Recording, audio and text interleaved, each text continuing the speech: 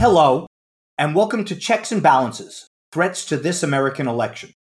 This weekly podcast is sponsored by Checks and Balances, a group of conservative and libertarian lawyers dedicated to bolstering the rule of law and opposing the degradation of American legal norms. My name is Paul Rosenzweig, and I'm your host. Joining me today as my guests on the podcast are Ken Weinstein and John Bellinger, and our topic today is the national security consequences of the upcoming election. Fostering free and fair elections is not a partisan issue, not a right-left issue, not a conservative or libertarian or liberal or progressive issue. It's an American issue. And so, this podcast, we aspire to offer accurate information that captures the ground truth about our election process. We'll speak about what the law entails and how to make sure that every legal vote is counted. We'll also talk about what's at stake in the election and why elections have consequences. Today, I'm joined by Ken Weinstein and John Bellinger. Ken is a former Homeland Security advisor to President Bush, and he's now a partner at Davis Polk & Wardwell.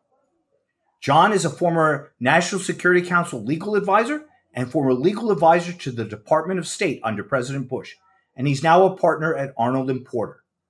Together, they are the co-chairs of a group known as Former Republican National Security Officials for Biden, which currently has more than 130 members.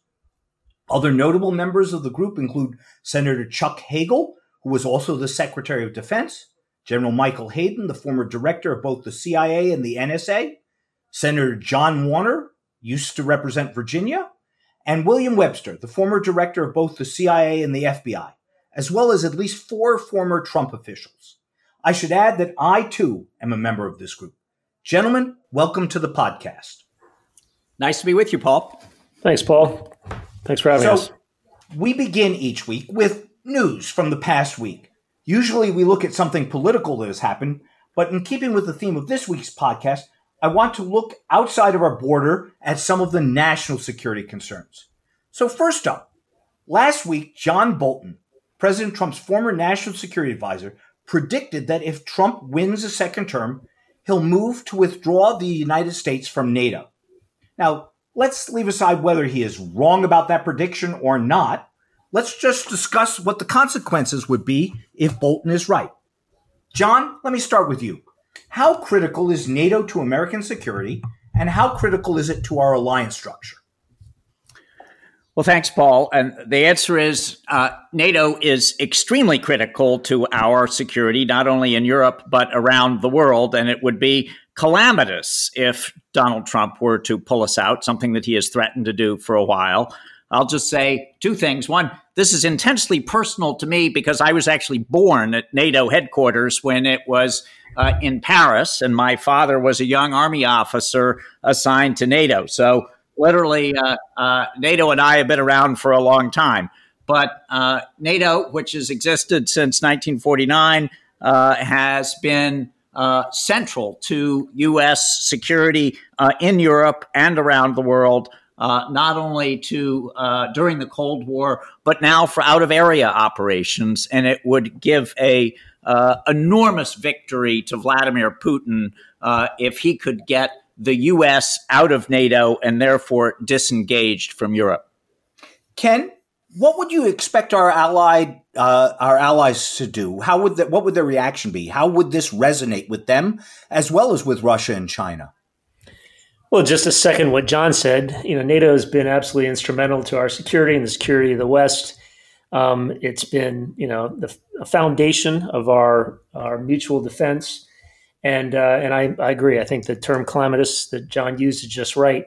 And it would play right into Putin's hands. And look, if you look at what Putin has been doing for the last decade or more, everything he's done vis-a-vis the West has been designed to weaken our alliances, weaken the strength with which we can confront Russia and its designs.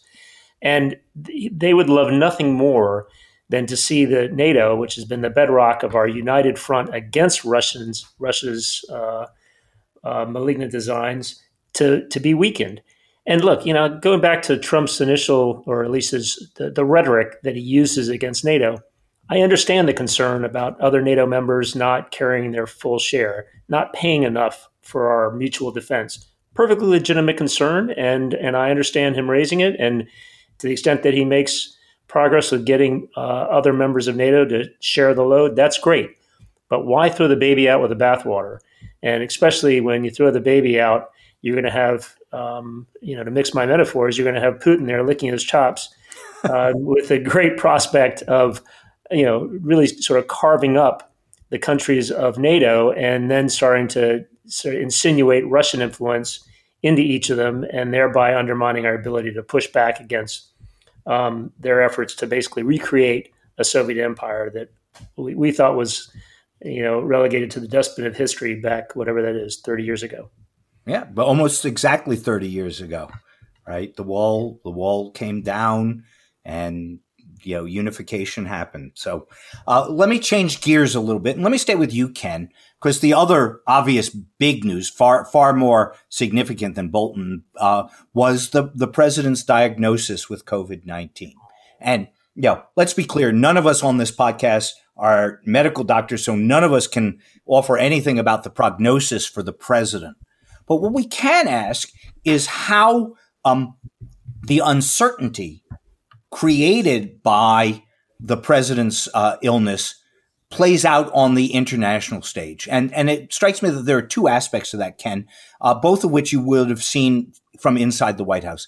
The first is uncertainty within the administration. How is it that power and authority are being allocated today? And the second is whether or not a crisis like this affords adversaries an opportunity for opportunism, if you would, that would allow them to be adventurous, more adventurous than they might have been.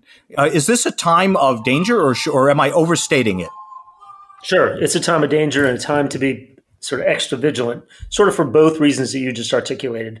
First, whenever you have a situation where the president is in any way handicapped, possibly out of commission, or maybe to be out of commission, that's a danger time, because you have adversaries who are tracking this and they're thinking, okay, well, let's see if there's a time when there's instability within the U.S. government. And when there's instability within the U.S. government, that could be a time to strike. And I don't mean necessarily launch, ICBMs at the United States, but maybe, they then try to go gobble up a little, former Soviet satellite state, the same time that we're, wrestling with a president who's potentially out of commission. They know it's going to be a little harder for us to mobilize and push back.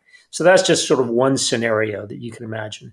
And then related to that is your second point, which is, whenever we as a nation are focused on a crisis internally, that's an opportunity for adventurism by a Russia or a China, because they know that maybe our focus is inward. Therefore, just to the point I just made before, it's going to be harder for us to maintain or bring our focus to a hotspot externally. And so, in both respects, I think that the impact of COVID on the top levels of the United States government is a time of I wouldn't say danger, as in necessarily we're in danger of nuclear obliteration, but that it is a time that we need to be extra careful that our adversaries might be emboldened to take some step that would be contrary to the interests of ourselves or our allies. Yeah, it's often kind of difficult to really understand how much national security plays into what is normally just local election space. So let's broaden the lens a bit. You guys are members of founders of this group, former Republican national security officials for Biden, reflecting, I think, a considered judgment that you've made that at this time and in this moment, that's the better choice for America. And I want to talk a little bit about why that is, and more broadly about what the consequences would be for national security in a Trump second term, and how Trump's first term has affected U.S. standing in the world. So let me start with you, John, and just say, we've already talked about NATO, and that's just one example of Trump's approach to world security leadership. In light of what we've seen so far this first term, how do other national leaders view Trump? How do they view him in terms of his reliability? And is their viewpoint problematic for U.S. national security? So thanks, Paul. So let me say a word about our group, which then bleeds into this very question about U.S. leadership in the world. So Ken and I have organized a group of what's now more than 130 former senior Republican national security officials, you included.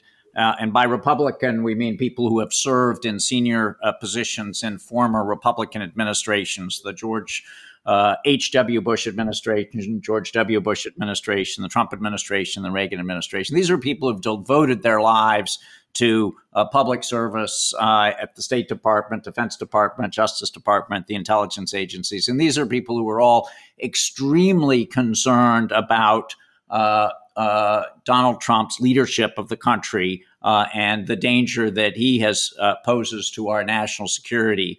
And we believe that Joe Biden would be a better president. And one of the reasons, in fact, it's the top on the list of reasons that we give in a statement that we have published in the Wall Street Journal and elsewhere, is that Donald Trump has diminished U.S. leadership in the world. For the last 70, 80 years, since before World War II, the United States has been a world leader. Other countries have looked to us for leadership. They don't always agree with us, but they have looked to the U.S. for leadership. And Donald Trump has completely diminished the United States and himself and America in the eyes of the world. Other leaders think of him as something of a buffoon, a clown, a reality TV show star, more concerned about his own ratings than about even the American people, much less leadership in the world. He's criticized our closest allies in very personal terms. Theresa May, the leaders of Canada, France, Australia, Angela Merkel, others. He's withdrawn from all sorts of international organizations and agreements, the World Health Organization, the Paris Climate Change. He may disagree with these, but these are entities that other countries believe in, and that by pulling out of them, by threatening to pull out of NATO and other alliances, Donald Trump diminishes U.S. leadership in the world. There was and I'll end with this, go over to Ken. There was a Pew study this summer of views of the U.S. and the world right now, and the U.S.'s international reputation is at an all-time low. It's the lowest since the Pew began polling. People in more than a dozen close U.S. allies said they have more confidence in Vladimir Putin and Xi Jinping of China to do the right thing than they do of Donald Trump. So, Ken, I've said that to many people, and they normally tell me that I'm just sour grapes. They say that Trump's national security policies have actually been a success. They point, for example, to his withdrawal from the Paris Accords, which they think was adverse to U.S. interests, his withdrawal from the Iranian JCPOA, which was, again, they think adverse to American interests, the movement of the embassy in Israel to Jerusalem, which they say is a recognition of an ally's necessity, withdrawal from Iraq and Afghanistan that is ongoing, that is reducing our overseas footprint. So give me your perspective. Are those legitimately seen as wins for Trump, and how should we view them in the context of our discussion today? Well, I think we can look at it from several different perspectives. First, there are going to be people, a whole constituency of people who are in favor of each of those developments, who are in favor of moving the embassy to Jerusalem, who are in favor of withdrawing from the Paris Accords. And, they all have their own reasons. Let's look at it, though, from the perspective of the president, who's supposed to be thinking not just about each of those particular constituencies, but what's broadly best for the United States. I think these examples are pristine examples of where Trump looks at a national security issue, frankly, any issue, through one lens and one lens only, which is what's best for Donald Trump. And this goes to the heart of the reason why John and I are so passionate about this group that we pulled together to support Joe Biden for national security purposes, because that's, terribly dangerous in any area, but especially in the national security area. I think Trump sees these as wins. He sees each of these as a win, but the reason he sees them as a win is because they show that he is He's sort of keeping his campaign promises, and he's going it alone. He's, thinking about every issue in terms of what's first for America, and not worrying about the repercussions. And I believe that's what you see is that, he doesn't really care about the ripple effects of this. And as a result, he's not thinking about what it means to be out of the Paris Accords, other than that he's able to tout that as a win politically for him. And not only does that ignore the repercussions of his decision-making, that's symptomatic of all his decision-making, it also means that he's relegating us in a non-leadership position. Every time he pulls himself out of an agreement, he pulls himself out of an alliance, he's having American leadership recede further and further from the scene, and therefore we have less and less influence. So, and that I think is very dangerous for us because we are a world leader. We have to be a world leader, and frankly, we stand for the right things as a nation. We want to be in the lead in terms of spreading those values around the world. And by having our leadership recede this way, it's bad for our position in the world, but I think it's also bad for the direction of the world in general. And he doesn't think about any of that. And so while you can look at each of these individually and argue the merits of each decision, I'm mostly concerned with the fact that his decision-making process comes to a decision for one reason only: what's politically best for Donald Trump. So let's follow up on that and modulate the topic slightly. One of the reasons you two have suggested, the group has suggested, that Trump is a profound concern for national security reasons is the way in which he's interacted with foreign dictators like Putin and Xi Jinping. So let me ask you first, John. Tell me a little bit about the effect on national security and diplomatic relations when, for example, Trump embraces leaders like Kim Jong-un and speaks of his great respect for the man. How should we view his lauding of Xi Jinping as a quote, brilliant leader in light of the repression in Hong Kong or the Uyghur camps? How does that affect our diplomacy? So Donald Trump's embrace of dictators, authoritarian figures, and other international thugs is really one of the most saddening, disappointing, and perplexing aspects of his national security leadership. And it's something where, frankly, Democrats and Republicans agree. For decades, there's been bipartisan agreement between Democratic and Republican administrations that the United States stands for certain values, that we stand for the spread of democracy, for human rights, for freedom of the press, for freedom of religion, for women's rights. While Republican administrations have sometimes been a bit more of a realpolitik approach, having to work with authoritarian regimes like Pakistan or others, you certainly haven't seen U.S. presidents, even in Republican administrations, embracing dictators and authoritarian leaders, praising them for their leadership, suggesting that it's a great idea that they be president for life. The thought of Donald Trump, even though I think many people believe it's fine to try to see if something can be worked out with the North Koreans. That's been a festering problem for decades. But to profess love for Kim Jong-un and great respect for him, given his human rights abuses, is a really quite shocking thing and undermines U.S. moral authority around the world. Again, we all know, the United States is not a perfect country, but the United States has still for decades been looked to as a beacon, a city on a hill, perhaps an imperfect one, that other countries look to, and they expect our presidents to stand for those values and to stand up for democracy, not to be praising and cozying up to dictators like Vladimir Putin. So that's really hurting the United States and what the United States stands for around the world. And as Ken says, it really marginalizes us now when the president does not stick up for American values.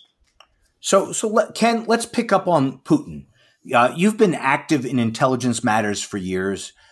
So the one particular question I want to ask you is, tell us about the effect of Trump's embrace of Putin in opposition to the conclusions of his own intelligence community. Just yesterday, the National Security Advisor said that he was happy that Putin and the Russians had confirmed for him that they weren't going to interfere in the next election. How does taking that assurance affect morale? How does it affect our foreign intelligence sharing with other allied nations? Good question. And first, as to the assurance that the Russians aren't going to be trying to manipulate our elections this go round, I think we all know that that's ridiculous. Of course they are. They're already doing it. They did it to great effect and to great success in 2016. And if there's one thing Putin always does is if he has success hurting America, he's going to repeat whatever he did to achieve that success over and over and over. And we've seen that since 2016, and we're going to see those efforts redoubled, and we are seeing it redoubled now. So, I'm not sure where anybody would come up with the idea that we shouldn't be concerned about Russian interference. But in terms of the relationship or the impact of these, the cozying up with Vladimir Putin on the intelligence community, it's been very damaging. This started at the very beginning of the Trump administration, actually even before the inauguration, when the intelligence community put out its intelligence community assessment, finding that the Russians had intentionally interfered with our election and that it had been directed by Putin and that it was done in part to both denigrate Hillary Clinton and help Donald Trump. The president or president-elect at that time pushed back on that finding and went public with the allegation that the intelligence community were Nazis. He analogized them to Nazis, which is a pretty appalling thing to do for a president-elect in relation to his intelligence community that he's going to have to rely on. And the relationship has only gotten worse. I mean, soon after that, he had a meeting with Ambassador Kislyak of Russia and disclosed some high-level very secret information to the Russian ambassador. So all these things make the intelligence community, sort of highly suspicious of him. And it helps to break that kind of conduct helps to break down the really important relationship between the president, who's the ultimate policymaker, and the intelligence community that is the source of the information that a conscientious policymaker should be using in deciding what policy decisions to come to. And so you've got a really dysfunctional relationship right now. And in fact, there are even reports recently that the CIA was, that some in the CIA felt like they were trying to sort of govern or keep or check the flow of information about Russia to the White House because of the concern that the president would react badly to the intelligence that he thinks is contrary to his interests, i.e., that makes it look like Vladimir Putin is not our friend, which of course he's not.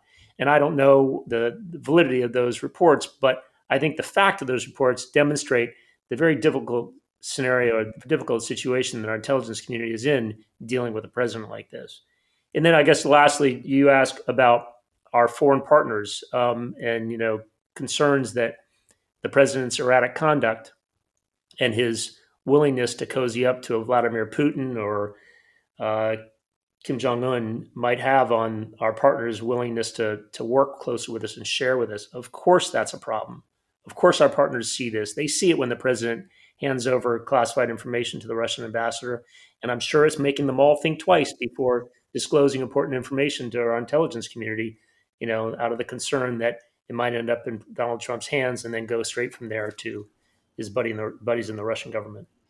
Paul, I'll jump back in on this just because it worries me, and I think it worries almost everybody in our group. The president's relationship with Putin and his soft spot for Russia. Maybe it's just because it is so head spinning, this change in the Republican Party, which has historically had grave concerns about, first the Soviet Union and then about Russia. It doesn't mean that there needed to be a bad relationship. Actually, when I was legal advisor at the State Department, we had a decent relationship with the Russians until the Russian invasion of Georgia. But Putin's refusal Donald Trump's refusal to say anything negative about Putin at all really puts him essentially at war with the rest of his own national security establishment, as well as with Republicans in Congress, all of whom know better.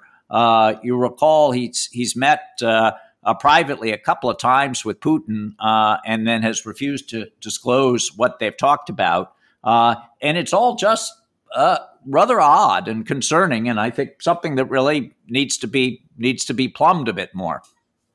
So we've talked about the diplomatic problems that have arisen in the last 4 years. We've just talked about the intelligence problems. Let's turn to the military itself, the hallmark of our national security.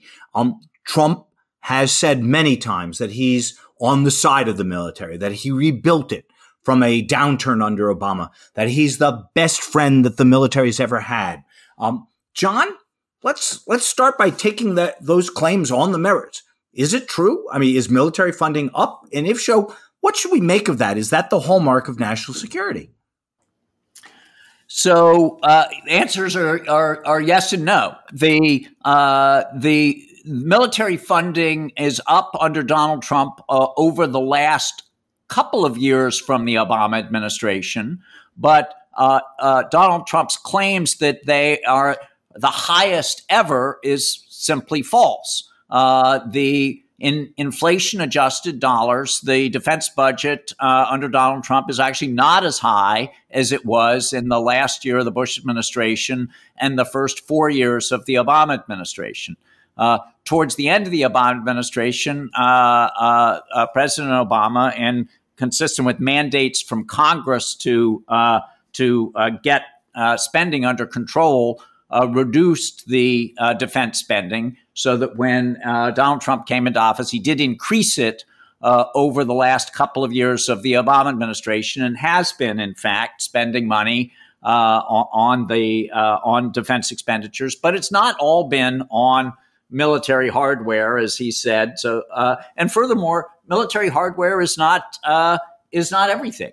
Donald Trump, while he may have spent more in the last couple of years on planes and other weapons, he's done a lot of other bad things for the military. I come from a long military family, and to see Donald Trump politicizing the military, which has historically tried to stay out of politics, to use the military to clear protesters from Lafayette Square, to threaten to use the Insurrection Act to deploy the military across the country, to dip into individual cases of military justice.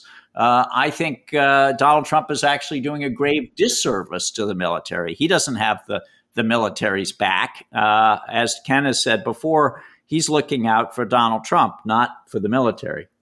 So Ken, let me pick up on one thing John just mentioned and dip into it a bit more. President Trump has intervened at least 4 times, by my count, perhaps more, in the military justice system. What effect does that have on the military? How appropriate or inappropriate is it?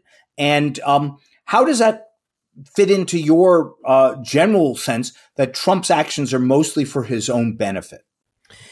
Yeah, that's terribly troubling. I mean, I'm going to broaden the question out, or the answer out, I should say, to just address his willingness and eagerness to intervene in the justice systems generally. I mean, he's done that countless times in the criminal justice system. It's been clear that his interests in various cases, you can look at the Stone and Flynn case, have been felt by the Justice Department and then have translated into decisions and actions taken by the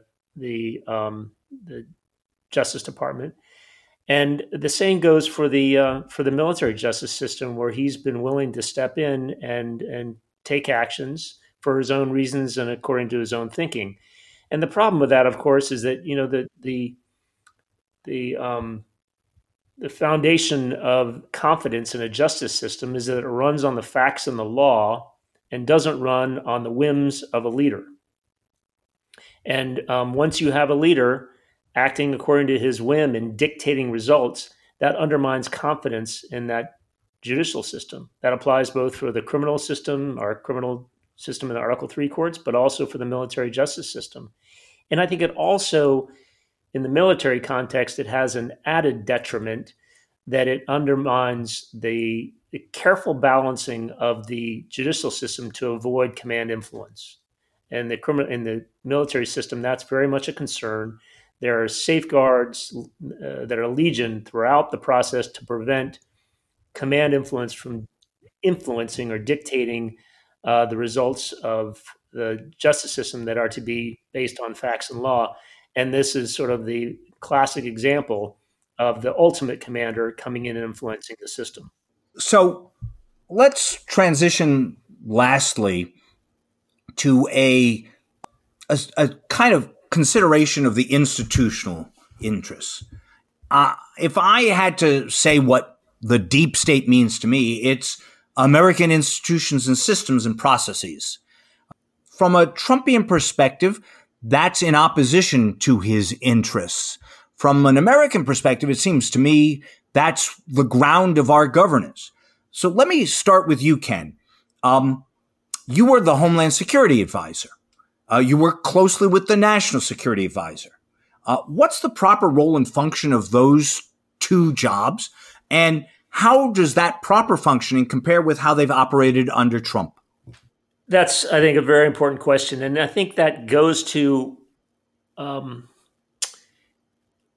general, not lack of understanding, but insufficient understanding, by the public of the importance of some of the internal processes of government and how much Trump has damaged our ability to govern by his lack of observing those processes. I get it. I get the concern that, a new president comes in, a number of political appointees come in throughout the federal government, and they're trying to implement the president's agenda. And sometimes, that might run into some resistance by the bureaucracy. That's an age-old problem in DC, and that's actually part of the dynamic that makes the government work. Every 4 years or whenever there's a new president who comes in, especially if there's a change in party, you have a change in approach in every agency. And it takes a little work to move the agency, but the career officials should salute and do what's directed by the political officials, so long, of course, it's within the bounds of propriety and lawful. That's okay. But what Trump is saying is that there's a deep state conspiracy beyond just that, the sort of the bureaucratic push and pull of DC government here in DC. And a great example of that is the National Security Council, the interagency process that is run out of the White House, in which, historically you have the heads of all the relevant agencies coming together to deal with an issue. Let's say it's dealing with North Korea. You'd have the Secretary of State, Secretary of Defense, you'd have the Attorney General, everybody who has some role in dealing with North Korea. And they'd sit down and they'd think through an issue, think through the policy options, and then come up with a recommendation for the president. And it's a great way of making sure that you look at an issue like from a perspective of 360 degrees, think about all the ramifications of whatever policy you adopt, and you give the best recommendation to the president for all the interests at stake: diplomatic, military, economic, etc. That's a really important process. And as I see it from where I sit, the president is not really paying much attention to that process because he looks at decisions, as we said earlier, through one single lens, which is what's best for him. So he's not too concerned about the ramifications. He's not too concerned about getting the best advice from the people who are the best experts. He's just concerned with deciding, often according to his quote unquote gut, what he thinks is best for him. So, John, you were at the Department of State for a while. I think that's where you and I first met. Yeah, traditionally, the Secretary of State stays out of politics. Secretary Pompeo has not. I think of his taking part in the Republican convention from Jerusalem, as an example, or his recent proposed trip to the Vatican, though the Pope declined to see him. How out of out of bounds, out of character is this kind of conduct? And how does this affect the State Department's ability to function? So it's very out of character. Almost all secretaries of state for, 30, 40 years have been political people. Maybe George Marshall was the last secretary to not be terribly political, but the rest of them have been political people. But when they become Secretary of State, they have generally stayed out of partisan political politics. It's not because of the Hatch Act, because they, as senior political appointees, can do things that are exempt from the Hatch Act.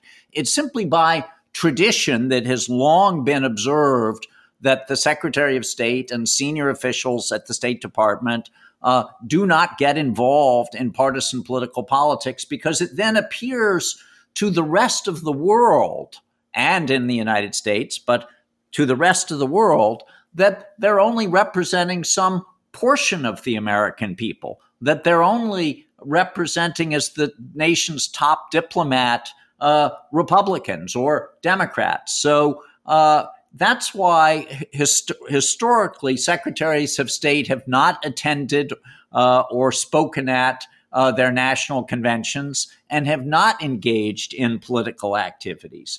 There's a new book out about Jim Baker as Secretary of State, who was certainly a political person. He was a brilliant political leader. But when he was Secretary of State, he stayed out of politics. So for Secretary Pompeo to engage in political activity like speaking at the convention really is a real breaking of traditional norms. So, Ken, let's take another agency. You were Homeland Security Advisor. You worked with closely with Michael Chertoff, the Secretary of DHS, who I worked for. DHS hasn't had a confirmed leader for more than 550 days now, the longest cabinet vacancy in American history. How does that affect operations at a cabinet department?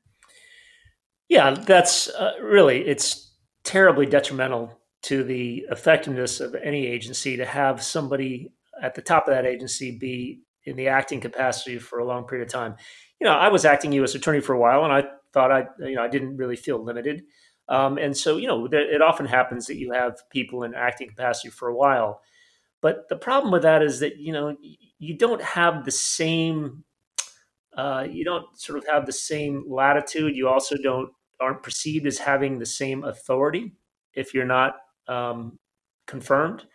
And so on the margins, it can actually really make a difference. And look, that's both externally outside the agency, when the agency is trying to sort of stake out its ground in an interagency kind of difference of opinion, but also internally, because this has been 550 days where internally people are looking at that person as a temporary leader, not somebody who's going to be engaging in long-term change of the agency. So it undermines that person's ability to affect change within the agency over the long term.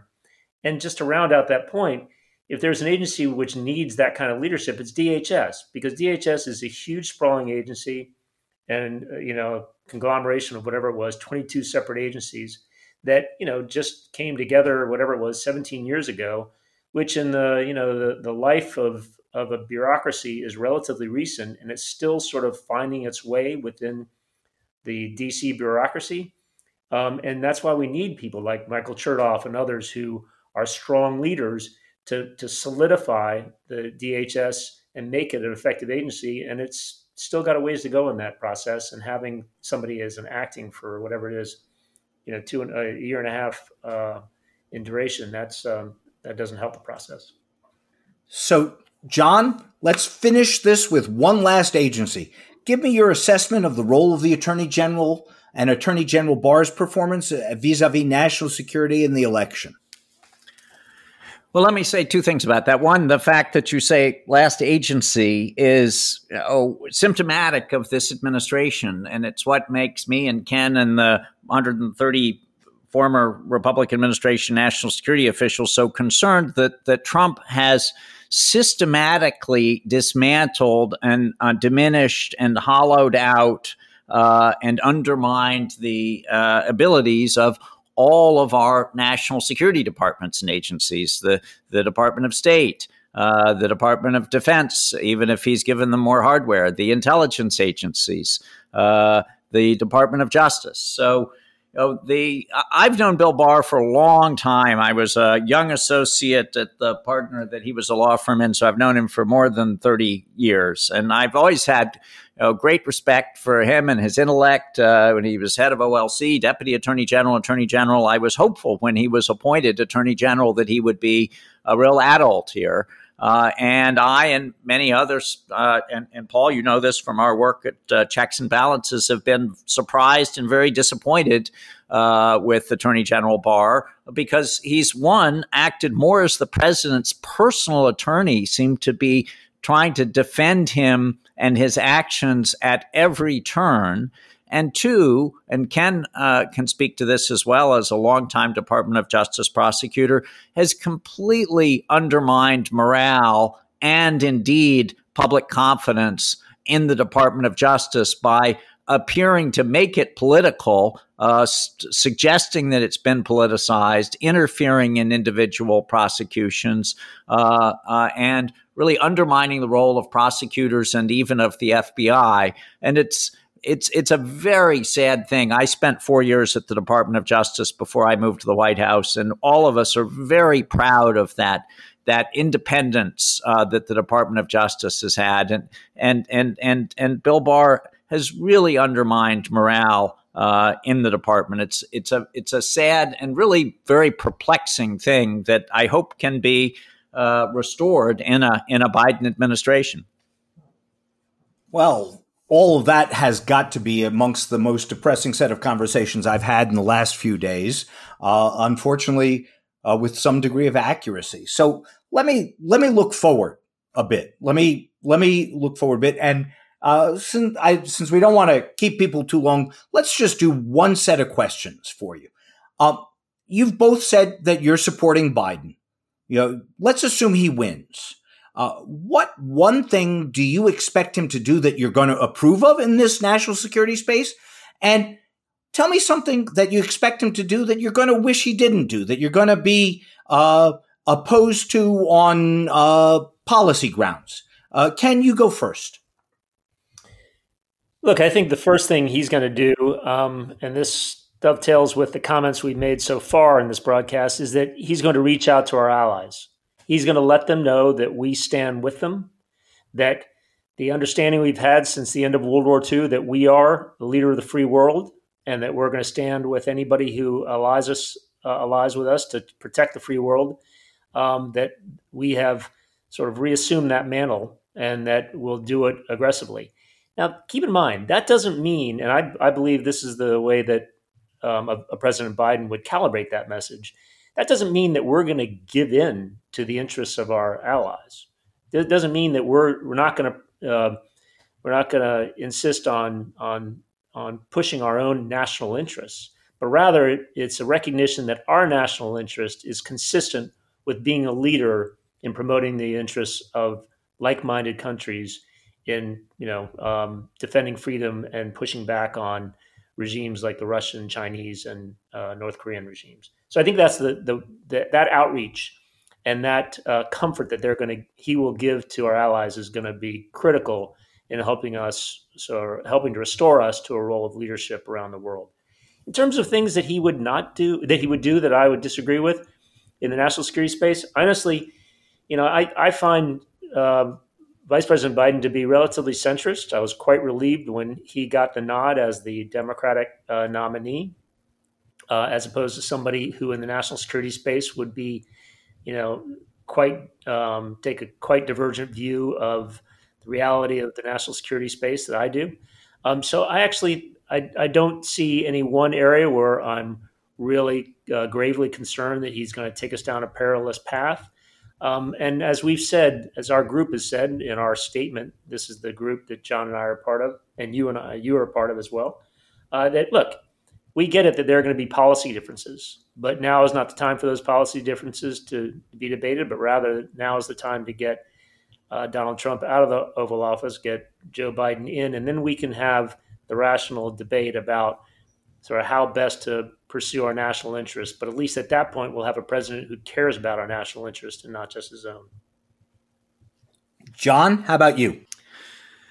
So I'll just take a different part of that. One that I'm very excited about if Biden wins, and I'm certain that he will do, is to rebuild our national security departments and agencies, and particularly the State Department, where I most recently served. That's been completely hollowed out with lots of people leaving. I'm confident that he will increase the budget and put a real emphasis on diplomacy around the world. And again, this is not just to sort of make nice with other countries. This is to get things done for the United States. Donald Trump talks about being transactional, but the way we do transactions and deals with other countries is through our effective diplomacy at the State Department. So I'm excited that he will rebuild the State Department, but hopefully confidence in the Justice Department and our intelligence agencies. And then I know Ken and I are both confident that he will put in good people in senior positions at all of these departments and agencies. You know, Donald Trump has really had a hard time recruiting good people, and then he fires them along the way, which results in a really very poor team. I don't know how Donald Trump could staff a second term because he's already scratching the bottom of the barrel. But I know Ken and I are both pretty excited about the kinds of people, decent people with experience who Joe Biden would put in if he were elected. As far as disagreement, it's hard to know. I do worry that Joe Biden has had to make peace with the far left of his party. We know that some of the people in the Bernie Sanders camp would like to completely defund, I think, the Defense Department as well. But I just don't think that's going to happen. I don't think there's support for that in Congress, and I don't think that Joe Biden himself would support that. So, we'll have to see. But there's nothing at this point that I particularly worry about in a Joe Biden administration. Well, that's a little more upbeat news. I'm glad we ended there. And as I've said before on this podcast, we always try to end the podcast with good news. Today, there's a little more, and it's simple. Though we're under stress, the number of people who've already voted is a stunning confirmation of America's fundamental strength. In Florida today, more than 300,000 ballots have already been counted. So that's also good news. And that's going to be a wrap for our show, guys.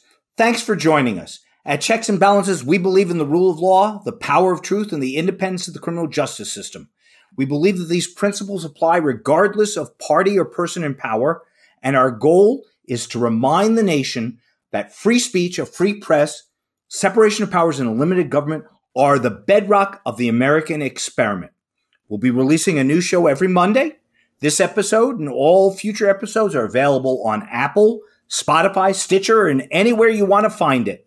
You can also find them archived at cnb.org if you want to find them on our website.